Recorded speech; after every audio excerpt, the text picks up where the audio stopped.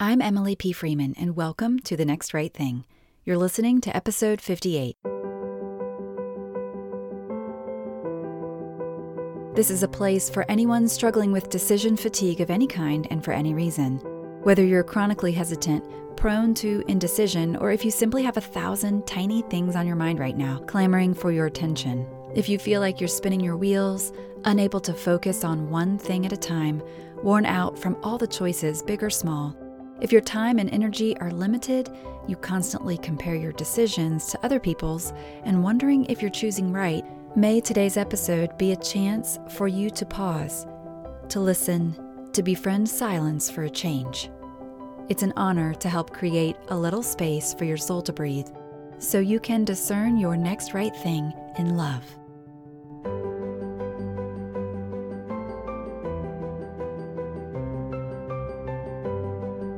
In the autumn of 2012, singer John Mayer had surgery on his vocal cords.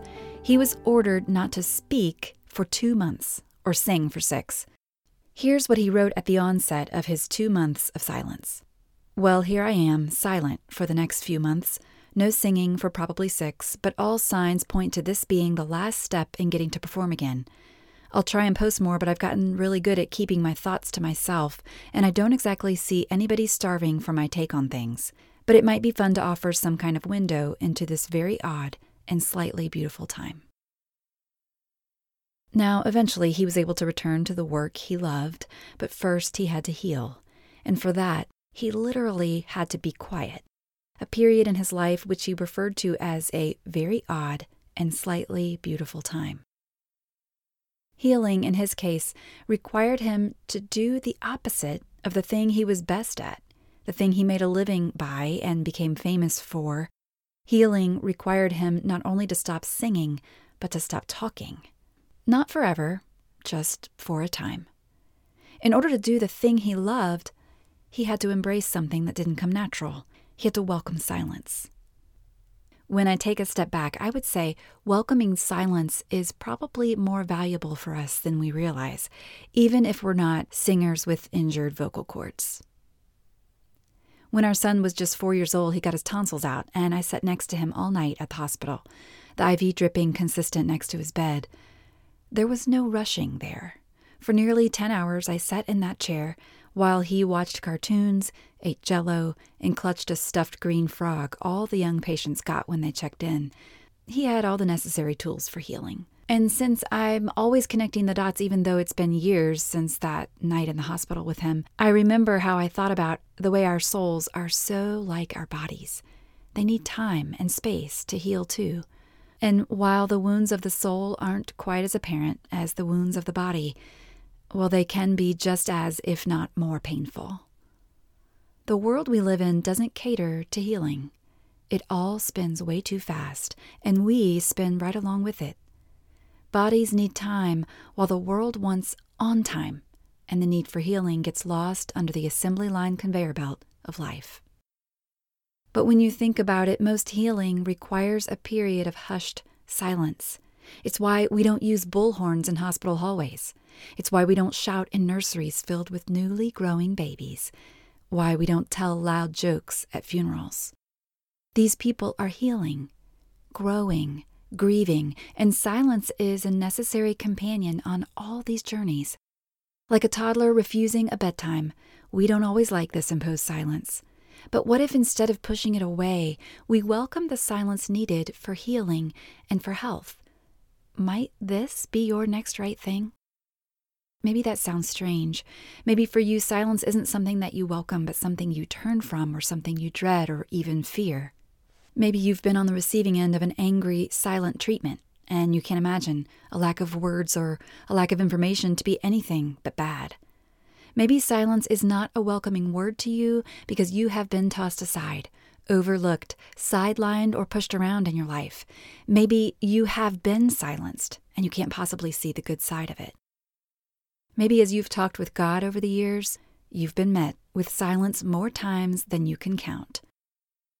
What might it take for you to learn to welcome the kind of silence that is a friend to the hurting, a comfort for the needy, a dependable presence in the unshakable kingdom of God?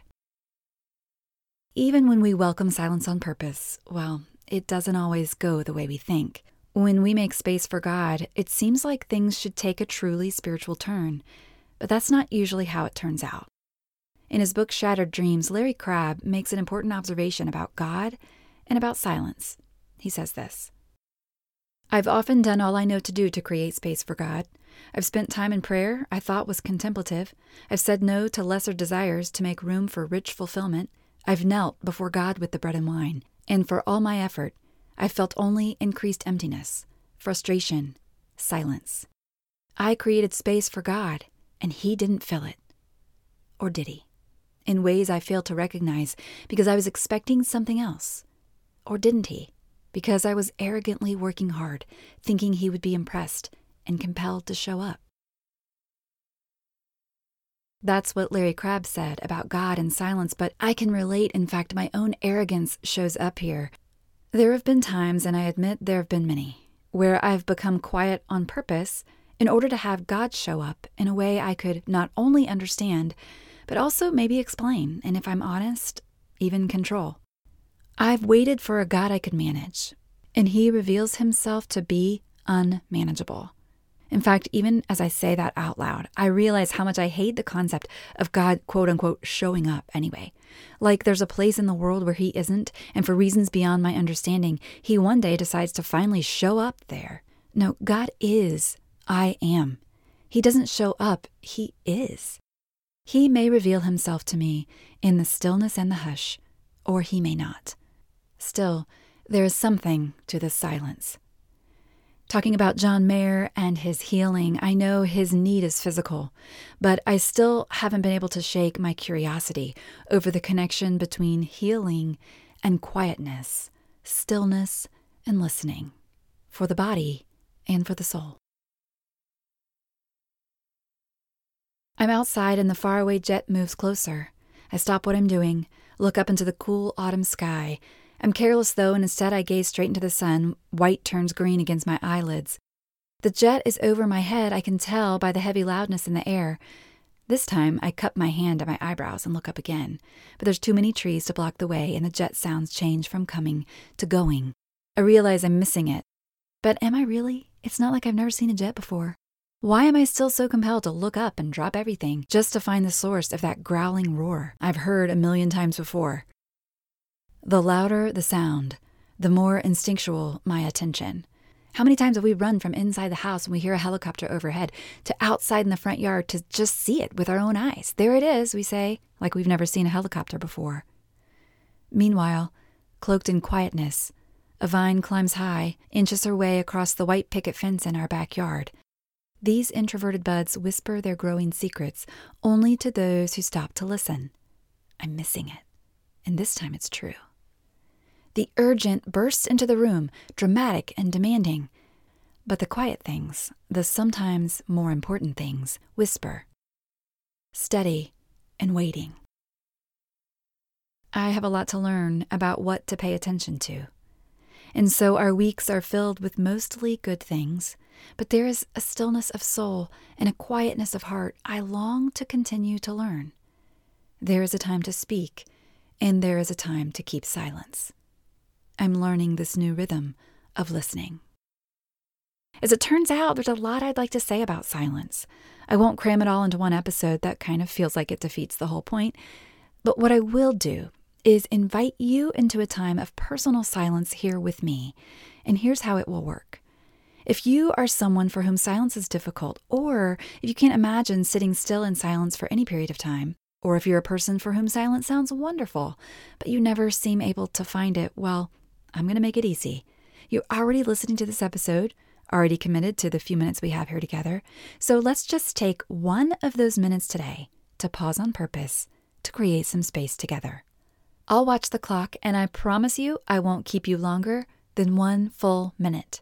And listen, I'll even give you music for the minute, so it's not even technically silence. But it is space, and it's a baby step, and I hope you'll receive it as a gift. Here's what this silence is not for. You are not to make a list, make a plan, present an agenda, or rattle off requests. There is a time for those things, but this is not that time. Instead, as you hold your own decisions, as you consider your next right thing, let this be a chance for you to simply be a person, to become a soul minimalist again, grounded in this moment right here. I'll read you a sending thought as you sit for 1 minute, and then we'll meet on the other side. Are you ready? May God come alongside you in the silence, weighty and strong, head bowed next to you with respect, ready to sit for a moment. May you not demand an answer, but be content with His presence, listening to His heart of love.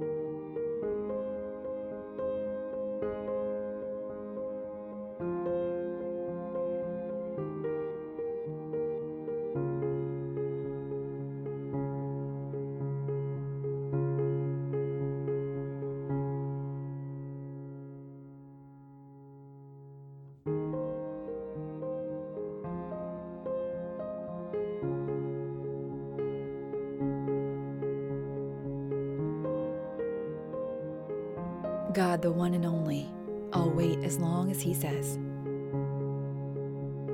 Everything I hope for comes from Him, so why not? He's solid rock under my feet, breathing room for my soul, an impregnable castle. I'm set for life. Psalm 62, 5-6 from the Message. This is the word of the Lord. Thanks be to God.